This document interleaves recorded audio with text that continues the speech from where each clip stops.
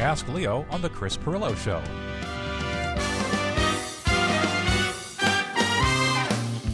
Watch the cockroaches scurry.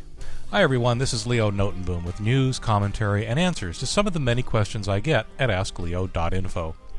One of the most difficult questions for me to answer is, how do I know if this download is safe? Common advice is to only download from reputable companies, but the majority of computer users are simply not aware enough of the industry to know what is or is not a reputable company. Even internet searches on a company's reputation, any company's reputation, is likely to turn up widely varying and contradictory opinions that the average computer user simply cannot properly evaluate. Aside from simply making sure that they run up-to-date virus and spyware scans, what's a poor user to do? Enter stopbadware.org. The goal of this new project is to, quote, provide reliable, objective information about downloadable applications in order to help consumers make better choices about what they download onto their computers. The site continues.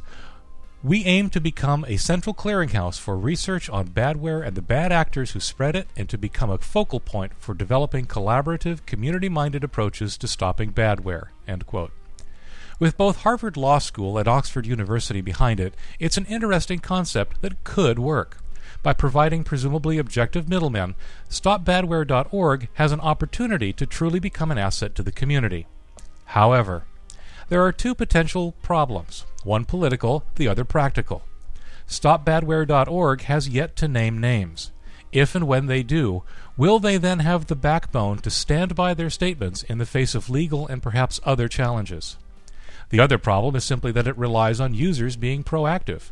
It depends on users actively seeking out information about what they're about to download and install on their machines. In my experience here at Ask Leo, that's a very dangerous assumption. While some badware will, in fact, suffer from the bad publicity, the fact is the average users cannot resist the latest download that promises something exciting, like the dancing bunnies I've mentioned in previous podcasts.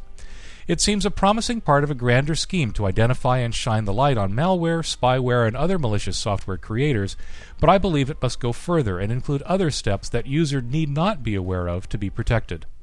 In the meantime, it'll be interesting to watch the cockroaches scurry. Let's hope the light is bright enough. I'd love to hear what you think. Visit AskLeo.info and enter 9734 in the Go-To article number box. Leave a comment. I read them all.